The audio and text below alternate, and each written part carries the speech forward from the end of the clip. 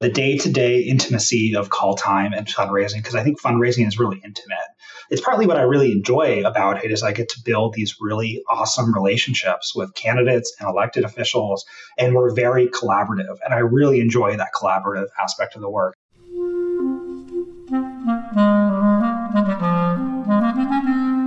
Hello, this is the Great Battlefield Podcast. I'm Nathaniel G. Perlman. A great political battle is being fought right now between progressives and the forces of reaction on the other side. This show is about the political entrepreneurs and other progressive leaders who are finding new or improved ways to fight. My guest today is named Kalani Tissot. He runs a Democratic fundraising firm called Tissot Solutions out of either Nevada or Nevada, depending on whether you're talking to someone there or not. Kalani has moved steadily from fundraising assistant to finance director for campaigns to starting his own firm that now has 6 employees. He's done a lot of things right so far, from taking advantage of new technology to building relationships. It's early, but he has a good story to tell. If you're interested in progressive political entrepreneurship or fundraising or political technology, you should listen. So, after a quick word from my sponsor, my interview with Kalani of Tissot Solutions.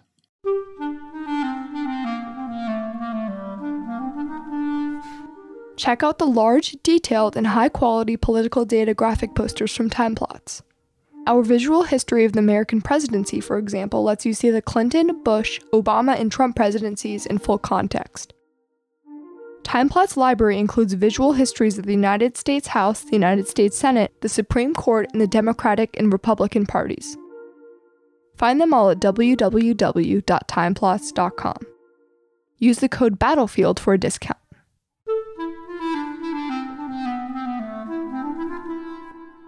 So, Kalani, would you mind introducing yourself and giving me a quick biography?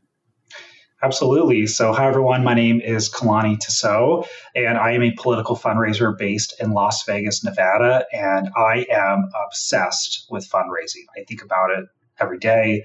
It's one of the most important things that I really focus on. It's what our firm excels at, and I'm really excited to be here and kind of talk more about it. I imagine that for a client, having someone obsessed with fundraising is a wonderful thing.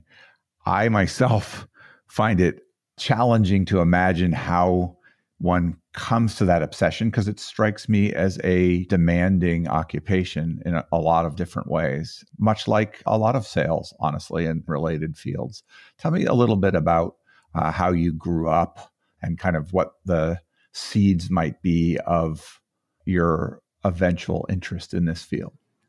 Yeah, absolutely. So I grew up in Washington State. I was born in Hawaii, hence the Hawaiian name. I grew up in Washington State and I went to college at the University of Washington. And that was kind of my foray into politics. I was totally that debate kid in high school. So it was kind of a natural fit that I ended up being a political science major when I went to college. But when I was in college, I had this phenomenal early mentor named Katie Ozog in Washington. I'm sure a lot of people from that community know who she is. She's amazing. And I had a class one day and she came up to me afterwards and said, Kalani, you're passionate. You love talking about politics in class. You're a great writer. Would you ever want to volunteer on a campaign? And I said, absolutely. And then I think she gave my phone number to 2 field organizers. The next thing I know, I had a bunch of phone calls from field organizers asking me if I wanted to volunteer. I found myself canvassing almost every weekend for a congressional campaign. I was doing a little bit of work for a C4 in the area, and I just kind of fell in love and I kept showing up. But I think that was the most important thing about getting involved in politics is that consistency of showing up. I transitioned from a volunteer to an intern, and then I kept doing other internships around the Seattle community on campaigns and in official offices. And then I got my first fundraising job in 2017. And I loved it. I worked for a fundraising consulting firm in Seattle. The principal was Raven McShane. She's amazing. And she kind of taught me so much of what I know about political fundraising. And I got to work on a ton of different races throughout Seattle, ranging from congressional to municipal, to state ledge, the whole gamut, even school board, which is very similar to what I do today. I really get to work on a lot of different races, ranging from federal all the way down to very even small races. And I find it super rewarding. What was it about the canvassing and the fundraising, which are traditional entry-level political jobs that appeal to you so much? I think part of it was like the energy of the work was really fun. Like I remember, my first internship as a field intern, I remember knocking on over 1,000 doors and I would just keep showing up and keep coming back for more. I think it's hard work. Canvassing is not necessarily the easiest thing, but when you show up and you're willing to get rejected by someone at the door because you're working for a powerful, meaningful campaign, a candidate that you believe in. I loved my first candidate, totally put them on a pedestal when I was working for them the first time. A lot of first-time campaign staff members do that right off the bat, but it was super meaningful work and I really enjoyed it. And when I jumped to fundraising consulting as a first-timer, as like an associate at this firm, I just really enjoyed being able to play a really big role in working with candidates of all backgrounds and all types and all races and help them have the resources they need to win. I think that was really fun, that kind of collaborative work that we get to do. Both of those occupations have often worked through a technological interface, to help you figure out what house to go to next, to help you figure out who to call next or reach out for money. Were you tech savvy? What's your relationship from early on in that space? Yeah, that's a great question. I think about, when I was a young teenager, I wanted to be like a computer scientist for a brief while. So I kind of played around with some basic coding, but I've never been like really heavy in the tech space. I think a lot of my like tech innovation has come in my career in the last 2 years as I've really explored what it means to build your own firm and to serve clients at a level of scale and how to bring in technology to empower services at that level. So I wouldn't say it was there early on, but definitely it's something that I'm really focused on right now. Tell me a little bit about the fundraising firm. You mentioned Raven McShane. How did they operate? What did you learn there? Yeah, so Raven was super, super talented. She was very effective. She was Tammy Baldwin's 2012 Senate campaign finance director. So she had a ton of experience working on campaigns all over the country. When I was working for her, it was me and her, and it was a very small shop, right? And it was kind of a limited client base where she was very hands-on and very involved in everything we did day to day. But it was very much like, it wasn't like we had a lot of systems or processes or clear technology that we used. It was just us working with our clients. And I think a lot of political consulting firms are like that. You got a principal who's really talented and really effective at what they do, but they don't have like infrastructure and assets that define their company and define their service and their product in the way that a more advanced, bigger company does. Forgetting about how you get to a particular donor, but when you find, for whatever reason, you finally are connected, they answer your phone call or whatever, you have some information about them. What do you think is most effective in what you can say to that person to actually get them to donate and feel good about it and not be burnt out by that conversation or feel put upon? How do you manage that relationship well, and how can you make a call successful? It's a really good question. So it really depends on the context of the call. I think when I talk to a donor, there are a lot of different reasons why I could be giving them a call, and there are a lot of different stages that donor could be at in kind of like our ladder of engagement with a campaign or with a client. Maybe in this context, you're talking about a cold call, a donor that has never spoken with me before or doesn't know who I am. But our firm, we do a lot of cold calls to verify phone numbers. And then we always do an upsell of scheduling a call to speak with our client, our candidate. I always want to get that donor in front of our candidate as much as possible. We only put verified phone numbers on a call sheet in front of our clients. Our clients do not call wrong numbers. It's really small but effective thing we do at the firm that has really made our client call time more effective. But when I'm on that call, when I'm on that call the donor, they have no idea who I am. I'm just a voice on the phone. I legitimately always force a smile. I'm always smiling when I'm talking to them. It doesn't matter if I'm on the worst day of my life, I'm smiling. I can see you doing that a lot when you're talking to me. Yes, well, because it just changes your tone. Like it physically changes how you speak. And I know that's what, field organizers will tell you, smile when you dial. Everyone knows that. But I really do practice that. And then just lots of energy. And I like to try to treat strangers as if they're my friends. And frankly, if you're giving money to Democratic candidates in Nevada, you are doing a service. Like, thank you for all that you do. So I really walk into that phone call really warm, friendly, and lots of energy. And I try to get them on the phone with the client. And if I can do that, that's great. If not, no worries, just move on to the next. Is it always the client that makes the ask, or do you ever make the ask on behalf of the client? I really want a client to make the ask, the first ask at the very least, and kind of build that relationship with the donor. I feel once that relationship has been established, I can then come in and get that donor more engaged on events, on making a second donation, making a third donation, on getting them to be more involved with the campaign, and then have the client still continue to engage them as well. But, also it really depends. For our smaller clients, we really want them to be the one to ask. But when you have a larger campaign that has a larger level of scale, like I think about my Congressman Stephen Horsford or my Attorney General Aaron Ford, those were $5 million races last cycle. We can do a lot more work at the staff consultant level in making asks than we can for like a smaller race. Your LinkedIn shows you as Deputy Finance Director for David Shapiro for Congress. Is that through Raven, or is that a subsequent independent job? In 2018, I graduated University of Washington, and I was trying to figure out what I wanted to do. And I love my job with Raven. So I got an offer to be the Deputy Finance Director on this congressional campaign. It was a challenger race in Florida, in Sarasota. And it was 2018. It was the year we were going to take back the House. So I drove 4 days straight from Seattle to Sarasota the Monday after I graduated. Like there was no time in between me on stage, getting dinner with the family, and hitting the road. It wasn't like through Raven, but we had a client that had a staff member who was in Seattle on a campaign and then later moved to Florida and managed David's race. So it was kind of a connection I had built when I was working for her. And what did you learn there?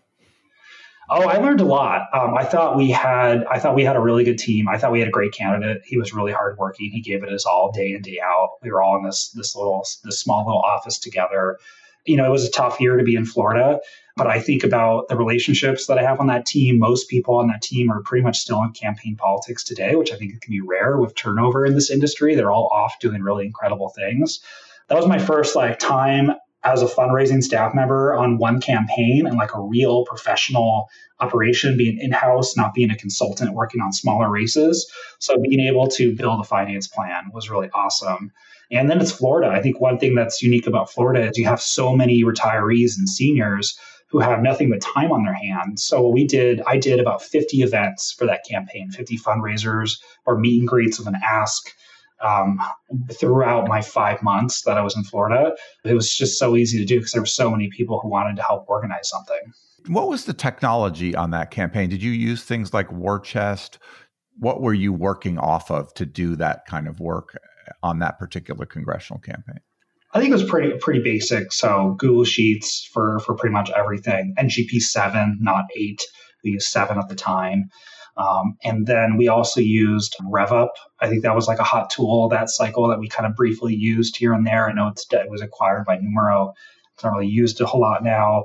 That was really it. It was kind of like we weren't that advanced technologically, but we kind of made up for it, I think, as most campaign staff do, and working crazy hours and getting the job done. Where did you get the lists that you would call? Were they all like from the candidate, their connections? Did you purchase fundraising lists? How did those things come to you?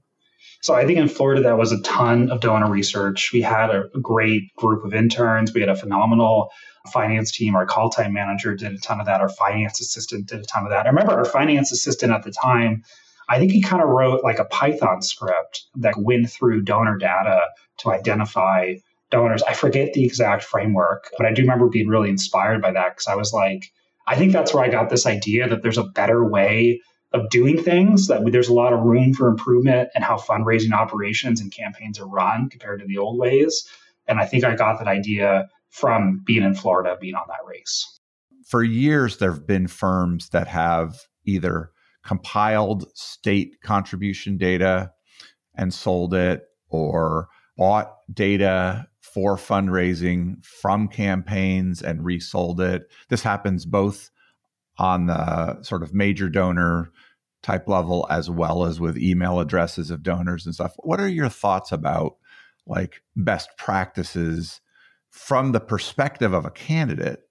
They tend to be fairly jealous of their own data and their own donors. From the perspective of a fundraiser who might have multiple clients, you would want to use a donor for other deserving campaigns as well. And so how do you think about privacy and donor management and acquisition of donor data and things like that? First is I firmly believe the biggest lie in political fundraising is that FEC data is illegal to use for solicitation purposes. I feel like that law is constantly broken across America, constantly.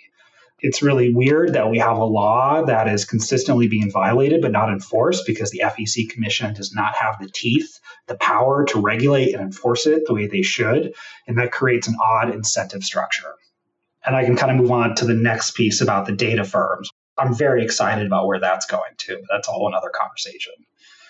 So data firms, I really think like the donor data firms, like you think of the grassroots analytics. I think of my friend Josh Laura, who was on the Shapiro campaign in 2018, who started Sterling Strategies. They've done a lot of great work in the last 2 years. There's numerous others. You talk about True Blue Analytics, Paction. I think there's like Fraser now. There's a few other groups. Forgive me for not getting them all out there. I think that's the fastest growing segment in the political industry in America out there at all. I mean, I've seen the rapid rise of grassroots analytics these past few years. They've gone from just Danny with his idea that we can do data better to building a giant institution that has tons of staff that's really well run. Like I really admire what he's built and what they've built there.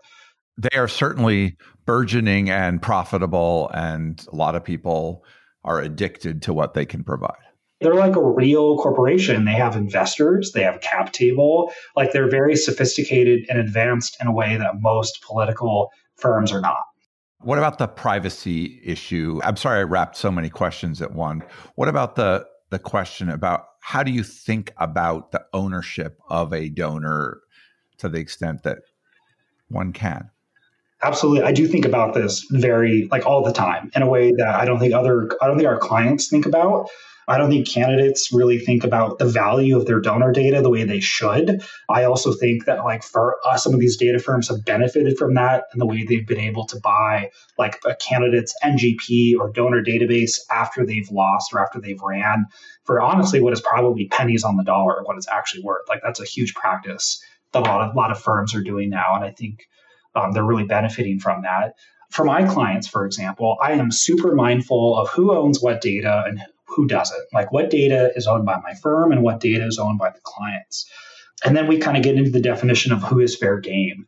So to me, if a client has a donor who's only ever given to them or only ever given to them and one person, or a friend who's out of state or a family member, someone who's not in the political community here in Nevada, we're never going to have anyone ever solicit that person ever. That is a hard line for us. It also makes no sense, right? You think about the circle of benefit and fundraising that people only give when they benefit from doing so. And if you can't identify a reason why one client's cousin would give to another one, you should never solicit them in the first place. We're mindful of that. We make sure that a client's donor is their donor. But then there are a ton of people in Nevada and a ton of people in other states that give to 3 or more candidates every cycle. And to me, that means you're fair game. If you're giving to multiple candidates, that means that you're part of the political community, that you have a demonstrated interest in giving to political candidates, and that you could benefit from building relationships with others. How do you think about the relationship between the kind of fundraising, which I think is most of what you do, versus the email fundraising or online fundraising, which tends to be a different silo for some reason in our world currently? How do you think about that data and that practice, and how do you integrate with it? Yeah, that's a great question. So for our biggest campaigns, we would work with a third-party digital firm to manage the program. For our smaller ones, we would do it in-house. We helped campaigns like small school board campaigns do fundraising emails in a way that I don't think school board campaigns have ever done fundraising emails. But when you talk about the data piece of it all, you need a professional firm. If you're going to do 6 figures in acquisition, you need a professional firm that not only is going to have those relationships and those contacts to broker those list acquisitions, but also can really instill best practices and bring in the best email copy and strategy to kind of make the most of that investment. the numbers that I talk about with my clients on acquisition only go up every cycle. Every cycle, it feels like we're just going to spend more and more money. Last cycle, peer-to-peer texting list rentals was like the hottest product on the market. And every major client I did that with had a phenomenal ROI. And we just kept throwing more and more budget towards that because I think that's here to stay. That's probably the most cheapest form of donor acquisition out there. But I also know that it's like a huge revenue generator for some of these data firms. And that's why, it's a great product for them. Yeah. Help me understand your career post the 2018 campaign. What did you do next? And what was the transition to starting your own firm? Yeah, so I was unemployed. We lost, right? Florida was a bad year in 2018 to be a Democrat, unfortunately. And so I did another cross-country drive home, one of my favorite things. I've done that 4 times now. And I got back home and I was unemployed for the holidays, great conversations that I'm sure so many campaign staff members have had with their family that you're only temporarily unemployed, but you're moving on to the next big cycle. You just got to wait. I had multiple offers, but one offer that I pursued was the opportunity to work on a Pittsburgh city council race. We had this candidate that had a phenomenal life story, who was a natural leader and who was not traditionally from politics. So I thought, this is exciting. I'm going to move to Pittsburgh, Pennsylvania, and I'm going to work on this great race. And then I think 3 weeks after I moved to Pittsburgh, after the new year in January 19, he decided to drop out and decided not to run. So I was out of a gig. Bummer. Yeah, that was a bummer. I met some really good, cool people, which I'm grateful for. Yeah. But, sometimes in life, you got to try stuff and not everything works. You got to be willing to take a risk, especially in this industry, right? Had you rented a place? So I had supporter housing in that my candidate had a 2-bedroom apartment and he let me sleep in his other bedroom. Wow. Do you know what occasioned him deciding to drop out? I think, he had this grand idea of running for office and what he thought it looked like. And the actual making the sausage of what it would entail was very different from what he assumed it was. It was also very uncomfortable for him to ask other people for donations. I think there's a few factors there. He was a Black man of a lot of money, and he was used to, growing up that like people would hit him up for money all the time, and he would always turn them down. They were never asking him for donations, but to him, like having to ask other people for money was just such frowned upon. I try to talk to him about like, this is all about the organization and the impact and the mission and the values that you're fighting for. But I think that was really hard for him to process.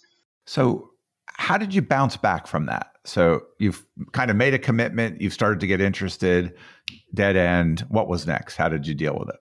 Yeah, so I was unemployed again, second time in a few months. And I drove down to DC and stayed at some Airbnbs, tried to take some coffee meetings. I think I applied for every single fundraising job that was available. In January of 2019, if you were trying to hire someone for finance in late January 2019, you probably saw my resume.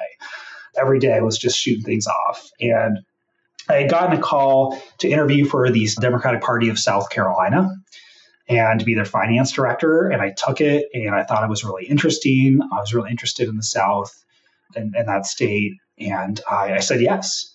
And so after being unemployed for a few weeks, I took the offer and I drove down to Columbia and kind of started my next adventure. Who was running the party then? I think it's the same chairman now, Trav Robertson. Yeah. And how did that party feel to you as a place to work? Well, so when I think about my time in South Carolina, I was in South Carolina for about 6 to 7 months before I moved to Nevada.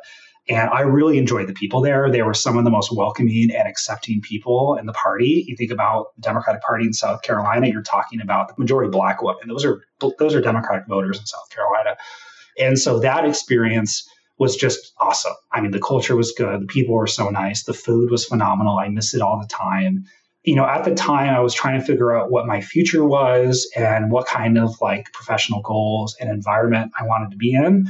And I just realized that 6 months in that I couldn't build the career I kind of wanted to build in Democratic politics in South Carolina, and I had to leave. So I called the DCCC, and they said, there's a member of Congress, great guy. His name is Congressman Stephen Horsford. He needs to hire a finance director. He's a frontline member. And I took that call and I interviewed and I left and moved to Nevada. And here I am today. So that's an unusual move. That's an odd year. So was it hard to leave behind that? Was it a big step up for you in terms of a fit in a job? I think having worked on congressional campaigns in Seattle and in Florida, and continuing to be a finance director in South Carolina, I was ready for it. So I was really excited about it. I think it was hard to leave behind the life that I had built. I think every campaign staffer has that when they move to a new state, is that you build a new life and you build friends and you build a lifestyle, and then you have to leave that behind and rebuild it wherever you go. So that was probably the hardest part.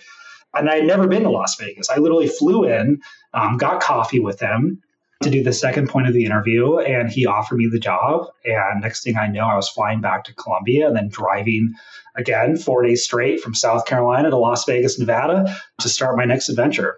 It is not an unusual story that you're telling about the beginnings of a career in politics. What I think is instructive about it is the resilience that you're showing here, right? It's not easy to, for a young man or young woman to uproot themselves and start again in a new place with a new job. And it takes a certain kind of self-starting capability and so on to do that, right? I always take a lot of initiative. I think that's what's gotten me to where I am today. But I want to be frank, I have a lot of privilege that I come from, right? I grew up in a great family. My parents are very educated and they had really good career jobs. And I feel like I was in a position to take a lot of risk after I graduated college. That's a position that not a lot of staffers, especially staffers who come from more diverse backgrounds or different communities, may not be able to take that level of risk. So partly it's like you got to be resilient to make it in politics and make it in campaigns. But if we want to build a more inclusive environment, I don't think you should have to be that resilient to try to build a successful career in this industry. There isn't automatically a support system for itinerant staffers. And I know that people have ideas about improving that. I don't think there's something that's fully come to fruition in that regard that I'm aware of. Tell me about Stephen Horsford and working with him. Yeah, so I've been working for him for over 3 years now. My first day was September 1st, 2019. And he's been, I want to say, my ride or die ever since. He brought me to Nevada, and it was really great kind of working for him these past few years. He's now the chairman of the Congressional Black Caucus. He's thrilled. It's an honor for him. He's super excited about that position and kind of the impact that he can create with it. He's been a frontline candidate the whole time. We've been raising money kind of nonstop, and it's been very consistent work the entire time. Stephen is a candidate. One of his unique backgrounds is that he has lost. He lost in 2014. So there are very few candidates, elected officials, who know what it means to lose a campaign in the way that he does. And I think that kind of gives him a little bit more wisdom in how he approaches his campaigns. It's been really great. I think about the 2020 cycle, we did about 3.5 million. In 2022, we were just shy of 4.950, which is kind of upsetting because it's like, gosh, if I worked a little bit harder, I could have found $50,000 more and we would have hit the 5 million mark.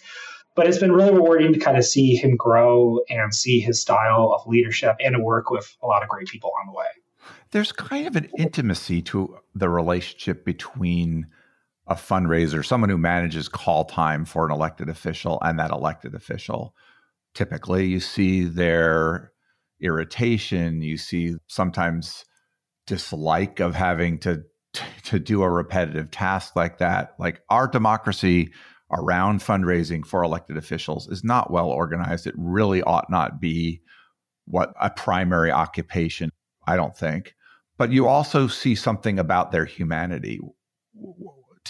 Maybe not specifically with the relationship of this congressman, but talk about that relationship and what you think of it.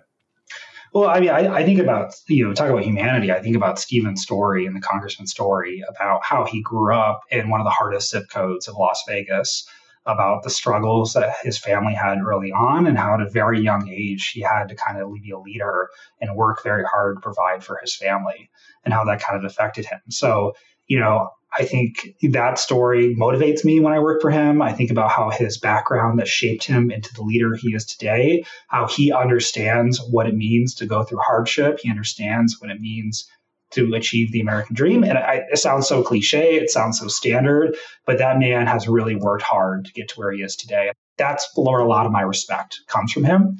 But I think on the broader point, the day-to-day intimacy of call time and fundraising, because I think fundraising is really intimate. It's partly what I really enjoy about it is I get to build these really awesome relationships with candidates and elected officials, and we're very collaborative. And I really enjoy that collaborative aspect of the work. I think that's something that really gets me up every day and continue to do it. You see the highs when you get a very large pledge or you get a very large donation in the door. You see the lows when you call a donor who's just a little bit too much and a little too, maybe, like Las Vegas is a very interesting place. Nevada is a very interesting place. We have a lot of personalities and characters down here that we are managing and navigating sometimes. Because of that, it can make call time really fun. A typical career path for a finance director is be finance director for bigger and bigger campaigns, maybe become a campaign manager, work for a big progressive institution, Planned Parenthood or something. Or some people become professional fundraisers, acquire multiple clients, become entrepreneurs in their own right. And there are quite a variety of ways that people have done that. You have done even more of a wrinkle on it in that you have both kind of gone down that path of becoming a fundraising consultant, but also added software into the mix to manage it. What's the moment when you decide, I'm going to go out on my own, I'm going to hang up my own shingle, I'm going to take on more than one client, I'm not going to staff one person, I'm going to try to make this a business? After having drove cross country 4 times and moved to all these states and rebuilt my life, I was ready to live in one place. And that was really important to me, was to be in one state and be able to build relationships with others and be able to invest in those relationships with others. Because it's such a weird dynamic when you spend a year in a state on a campaign or whatever amount of time, you built all these relationships, but you're going to leave. So it's really hard to think long term in that mindset. And to me, I want to have a family. I want to get married in Nevada. I want to have kids here. And I wanted to do something that was a little bit more sustainable. That was really important to me, and have a place called home. And I found that home in Vegas. So I think that was a big factor in my decision to start a firm, is I wanted to excel at being a fundraiser, and I wanted to have geographic consistency in where I lived and build friends that I can invest in for years and donor relationships I can invest in for years, which I think has been super rewarding to be, working with some of the same donors for over 3 years now. Relationships really compound. And when you're constantly moving from place to place, you can lose out on that sometimes. What were the steps you had to take? Well, so I went to the congressman after he won in 2020, and I asked for his blessing. I said, this was my vision. This was my dream. We were at a Buffalo Wild Wings. I always remember that lunch we got. When I said, I want to start my own firm, I was really fortunate, and this is kind of unorthodox, but I was doing a little bit of work on the side for the Attorney General already that year. The congressman had introduced me to him, and he needed like a little bit of help. He wasn't raising a ton of money, but, an event here and there. So I kind of had an approved side hustle, which I know that's not a traditional setup for most finance directors. They're very focused on one race. So I knew the Attorney General was up in 22, and I knew that I wanted to stay in Nevada. So I asked him for his blessing, and I got it. I don't think either of us realized at the time what it would grow to. I think I had this idea that, I'll get, 1 or 2 staff members, and we'll get a few more clients, and we'll be a small shop. And we'll have a great time. And we have had a great time. But what emerged after 2 years of hard work was much more than I had ever anticipated. What did emerge? So I think where we are now, I'm on my 3rd year of business. The firm was started January 4th, 2021. That's when I got my business license and started my entity. But after the 2022 cycle, we kind of grew from just me with an idea, and I had like nothing. I had like a Google sheet and like a Google Doc of like, here's what I want to do in the firm. And I look back at it now and I go through those documents again, and it's so awesome to reflect upon. We grew from just that to having 6 staff members at the firm in addition to me. So we were a team of 7 by the end of the 22 cycle. We had over 17 candidate clients, over 20 clients in total. It's kind of a mix of like candidate clients, and then our state's Young Dems chapter that we do professionally fundraise for, the Nevada Conservation League. We did provide some data to some state legislative candidates, which is more of a product than a formal service. Does that mean that Nevada was bereft of good Democratic fundraising firms before? Is there competition in Nevada? Well, Nathaniel, I got to correct you. It's Nevada. Oh my Not God. Nevada. No, we say Nevada in Colorado. Oh, I'm sorry. You got to say Nevada. You can't come to Nevada and say it wrong. So how do you say it? Nevada. Okay. It's Nevada. Yeah. I'll try to do that. What I'll tell you, and this How is do you say Missouri? Missouri. You don't say Missouri. We don't say Missouri. I think some people do. And that's fair, but this was a whole dynamic. It's not just you. Yeah. We had presidential candidates coming to Nevada for the 2020 cycle, and they were saying our state wrong. Like, you could just tell they were not ready to campaign in Nevada. Do you know I live on Nevada Avenue in D.C.? Okay. I mean, I don't think it's Nevada Avenue, so it's pretty hard for me. But I appreciate you calling me on it. Is there an H in the avenue on the sign? Nevada. No, Nevada. It's spelled the same way. You can do it. It's a state street. In any case, what was my question? Oh my gosh, I got distracted. Yeah.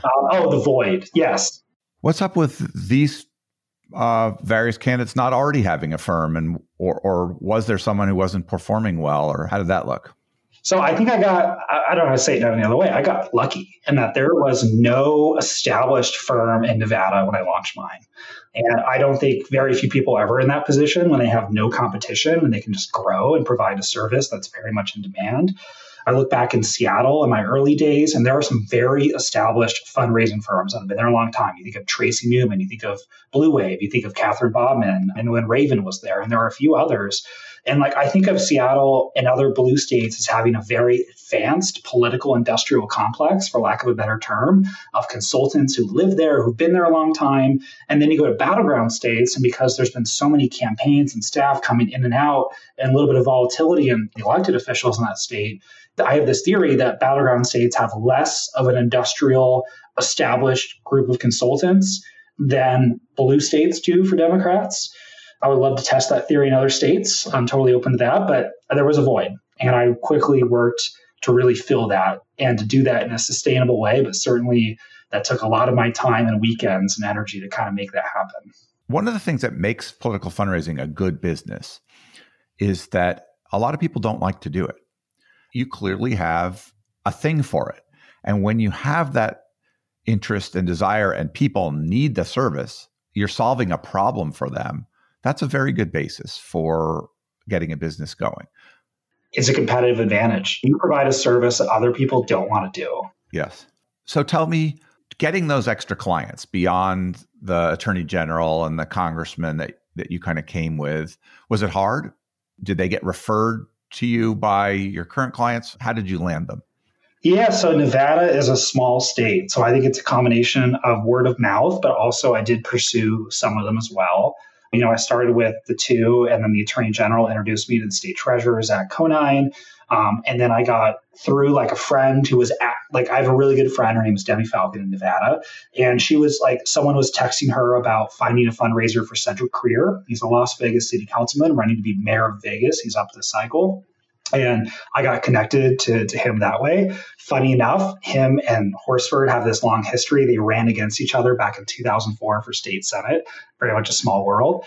So then I had the councilman, and then I knew that Cisco Aguilar was going to run for Secretary of State. I heard it through the grapevine, and he was a pretty active donor in Nevada. So I called him and said, hey, I want to meet with you. I want to get coffee. I want to talk about fundraising for your campaign. I think it was literally April 4th when I called him. On April 1st, I had donated a kidney. So literally days as I was recovering, I was like, I got to meet with this guy. I think that's been my dangerous mentality, is that I probably pushed myself too hard. Who did you donate a kidney to?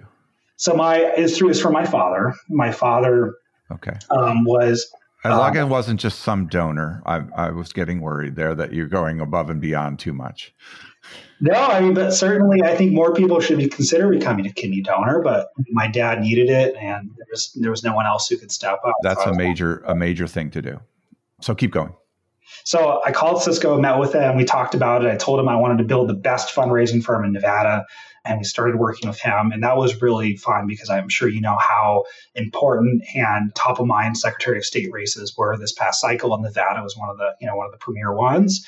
And then, we kind of just grew from word of mouth, got a meeting with Pamela Goins Brown. She was a city councilman for North Las Vegas. That's a separate city than the city of Las Vegas. And we helped her become Nevada's first Black mayor. And I'm hoping that I can have Cedric become Nevada's second Black mayor in 24. And then from there, we kind of grew. The lieutenant governor our former lieutenant governor took a job in the White House. So there was an appointment process. So we got to work with the appointed LG. We were already doing 3 other statewide. It really made sense for us to do the 4th. And then I really wanted to work in Reno and Washoe. If you know Nevada, you know that we have Las Vegas. It's where the majority of the state's population is. We have Reno and Washoe, and then we have all these rurals. And I wish I could do candidates in rural counties one day. We're not there yet. It's hard. Those campaigns aren't that big. But I really wanted to work on Washoe and Reno candidates. So I flew up to Reno and I just did coffee meetings all day. And a general consultant, his name is Riley Sun. He's an awesome guy. I met with him and I said, Riley, you work with all these great candidates. Riley worked with the mayor of Reno. He had about 8 or 9 clients he was working with the 22 cycle. I said, I have a vision. I want to do fundraising for your candidates.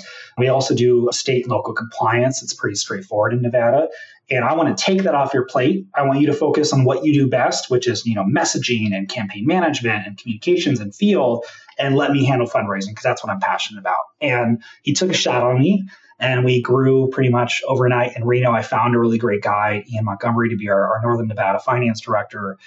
And we grew from having no Reno Washoe clients to having 9 or so in a very short period of time that Ian was working on. Some fundraisers have always built their own technology, going back to the beginning of computers and politics. Others use off-the-shelf software. Why did you decide to build your own tech stack, and what is it?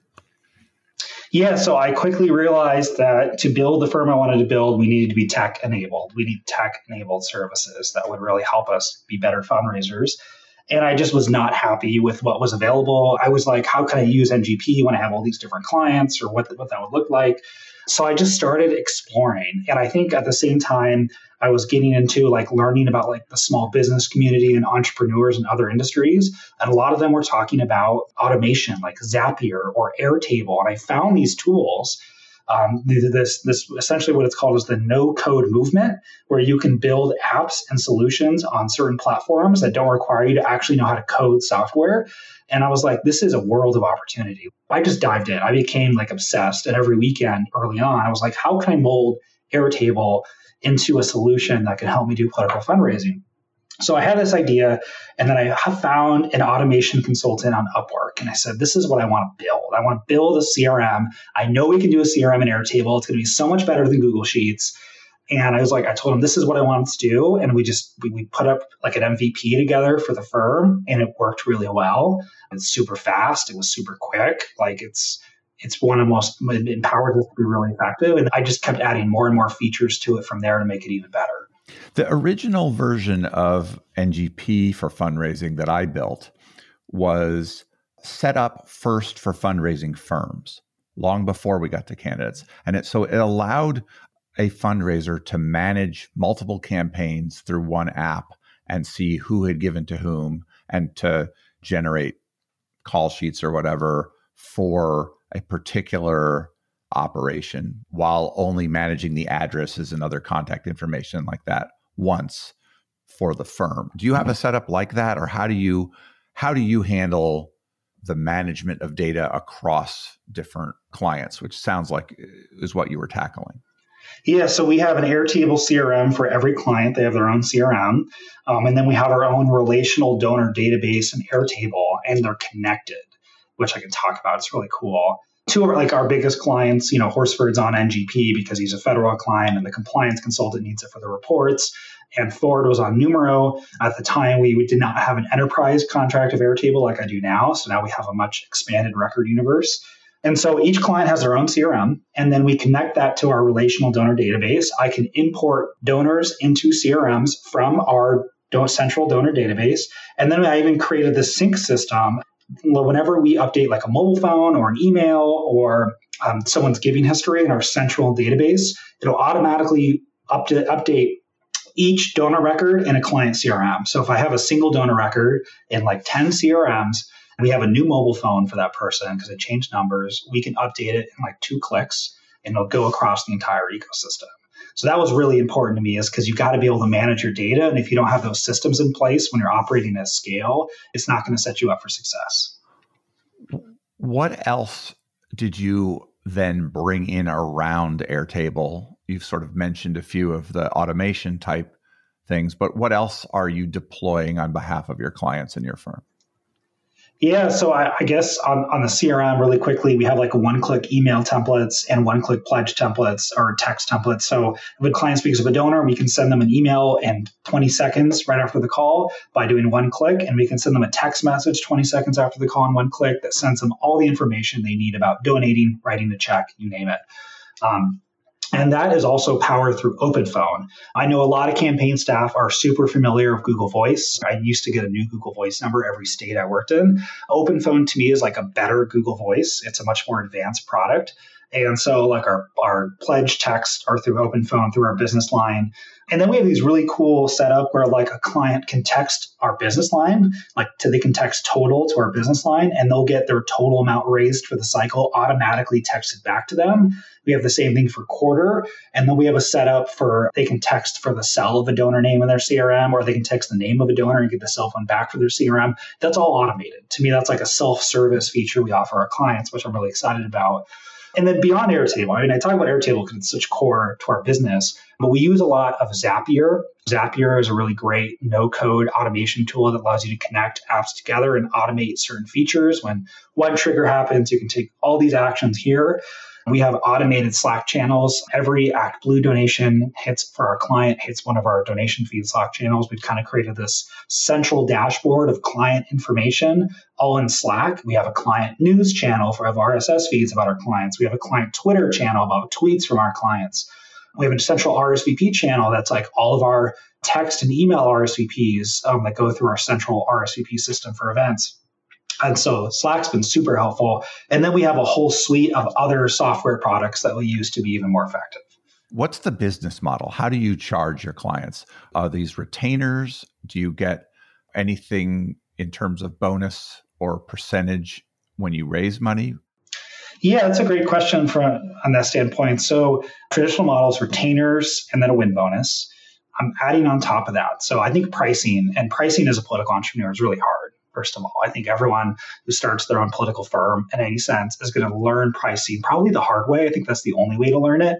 And frankly, you're probably going to underprice yourself. You're always going to underprice yourself at the start and learn what you should put your price point at. So for us, it's kind of a new setup. For our larger campaigns, it's very different than our smaller campaigns. For our small to mid-sized races, I'm trying to be at about 8% of their budget. And the way we calculate that is we set up a goal for like their budget for the cycle, like how much we want to raise in our finance plan. And then I kind of build out retainers. I take like a smaller number, like maybe our bold goal is 500,000. I'll take like 350 as our baseline, and I'll build retainers off of like 8% of 350 over our months we engage with the client and service them. And then I've started to add, once we hit a certain threshold, we could then charge commission fee of all funds raised.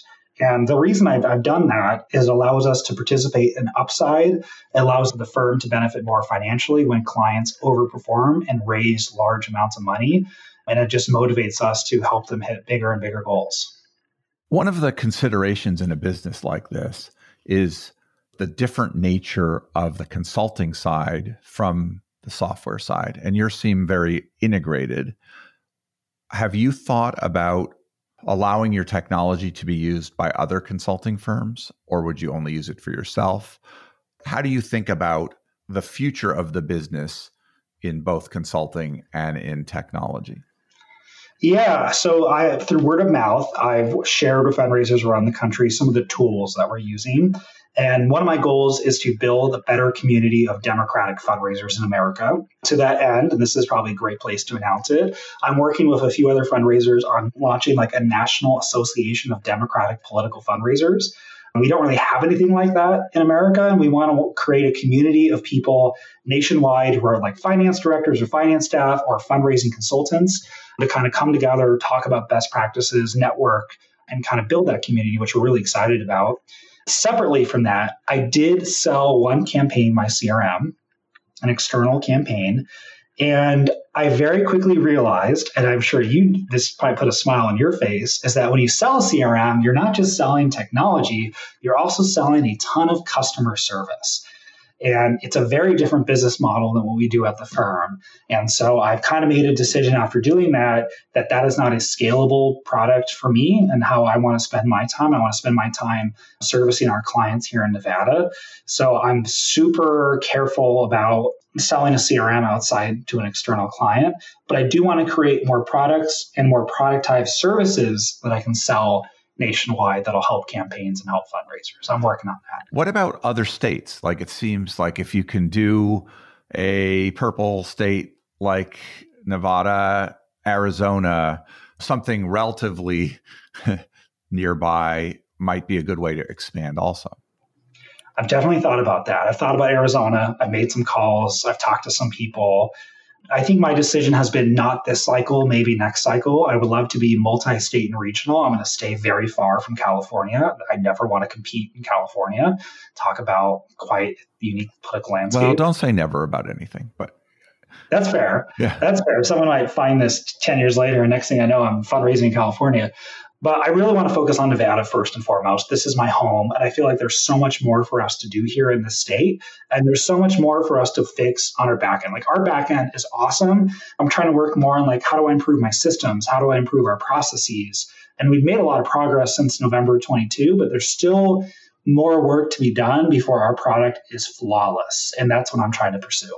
There's no substitute in building software to having clients and seeing how they use it and learning from them and improving. And by the way, it will never become flawless because there will always be something else to do.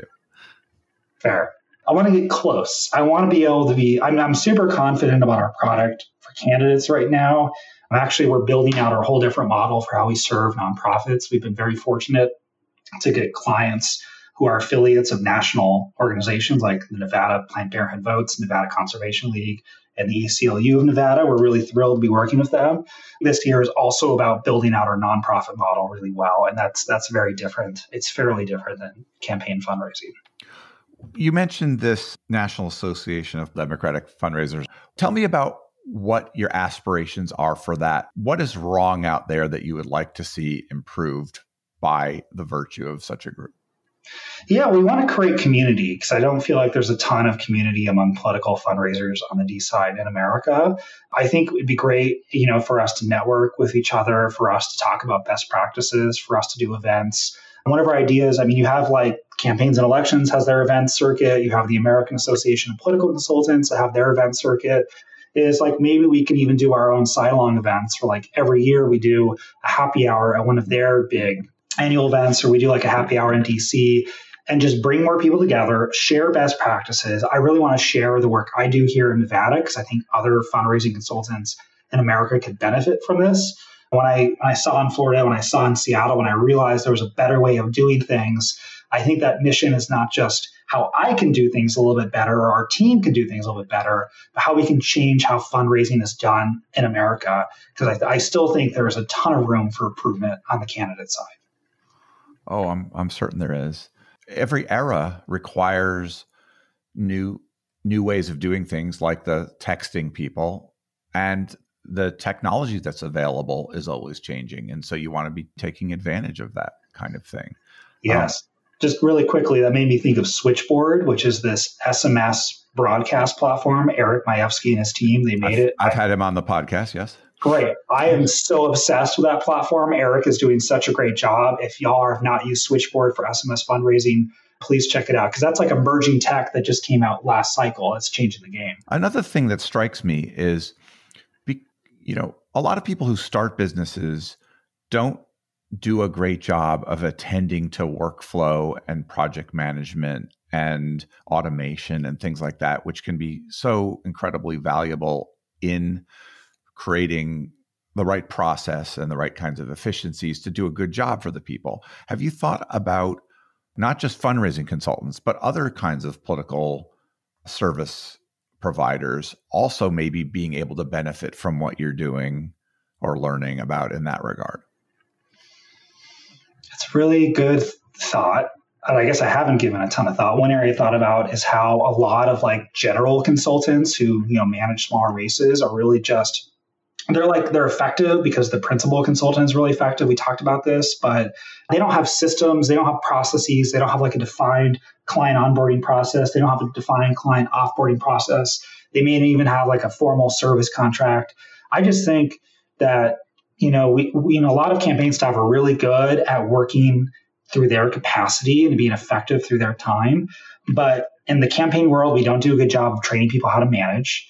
We don't do a really good job of like how to manage a team. We don't talk about it enough or really instill best practices. And I think that creates a lot of problems. We also don't do a great job of training people on how to create systems and be process oriented. I think there's a wild amount of inconsistency in how finance programs, and I'm sure how any program, field comms, campaign management, you name it, is run in America because we don't have defined best practices in how we run campaigns. I mean, we talk about best practices, but there's no like book. Like there needs to be a book. Like this is how you do fundraising for a house campaign, for example. That's a book the D-Trip should give every fundraiser they work with, but they don't have it, which is insane to me. I'm surprised they don't have it. I'm sure that information resides there in some regard. Another thing that happens that didn't happen in my era, but happens in your era, is because there are political tech firms of scale, the PDIs and the NGPs and grassroots analytics now, and some of the data firms, the Target Smarts, Civitech. There are firms that have either raised money or made money who are interested in acquisitions of other folks in this space. When you start being successful, you start to hear from them. Have you? And what is your attitude towards combination, acquisition, things like that? Or is that something you haven't had time to think about? I have not had any of them approach me. I've thought about what it would look like to merge with other fundraising firms in America and kind of start like a national firm that specializes in multiple states. Brainstorm that. I think there are some efficiencies that could come from there. I think we have a lot of, we have a lot of like tech firms and data firms that are heavily capitalized and are large companies, but we don't have large service firms. I mean, we may have like large media firms in the political space that probably have revenue in the tens of millions of dollars every cycle, hundreds of millions, but we don't have like really good, large capitalized basic service firms for campaigns. I don't know if I'm missing anything, but I don't think that exists. There is no like fundraising behemoth that does 300 campaigns a cycle in America. Well, there have been direct mail firms that have reached quite substantial size. I think there are the digital firms. Some of them have gotten quite big, particularly digital advertising and people who do that. But there's always a new angle on the space. Scale is not the only thing that one wants. I mean, much more important, I think, is the fulfillment of doing good work for good clients and having good relationships. It's good to have a firm that produces enough to pay your people well and yourself well. Beyond that, there are decisions that go to you as a founder about what you want for yourself and for your firm and for your clients that are determinative, hopefully. It's easy to get swept up in scale or things like that. I think it is. And I think I was very obsessed with scale these past 2 years. A lot of the improvements we're making right now are making everything more sustainable. It's like better communicating to our clients when we're on paid leave, when we're out of the office, or when we have a company holiday. I'm trying to find time for myself to like take vacation this year. It's not something I've really done past few years. I think a lot of campaign staff members kind of feel that urge to keep pushing, keep working, and not take time for themselves. So it's like growing and being innovative and being effective and having great relationships with your clients, but also finding time to make it sustainable and meaningful for you. Because if you're a business owner and your business isn't working for you, what's the point of it all? Yeah, I agree with that. Is there a question I should have asked you that I didn't? I think just a big takeaway is I think we need more political entrepreneurs to open up their own firm. I think we need more people to take that risk. who believe that we can do better, who know that we can do things a lot better on campaigns across the country, that there's room for improvement. So I really encourage people to take that risk, to open up their own firm, hang up their shingle and give it a go. Do you have any particular advice for someone who's considering that? Ooh, that's a good question. There's a lot of like small things I would give them. And if there's anyone, if you want to start your own fundraising firm, please reach out. I can email you like a 2-page PDF of like just quick, important things you need to know about how to be organized and how to set things up. A lot of people, when they start their political consulting firm, they don't realize that you need to have like a bookkeeper. You need to have QuickBooks. You need to learn how to do Gusto. Like there's so many basic things that are ordinary to other businesses that there aren't skills that they train us on in the campaign world that you're going to need to learn. And I'm happy to kind of like walk through other folks on how to do that. Were you going to say anything else in response to my question about other things I should have asked you? I think we're good. I think we covered a lot of ground. Well, I enjoyed interviewing you, and I appreciate what you've built in a short time in an area that has been of interest to me for a long time. So thanks for taking the time. Anything else you want to say? This was a lot of fun. This was great. Thank you.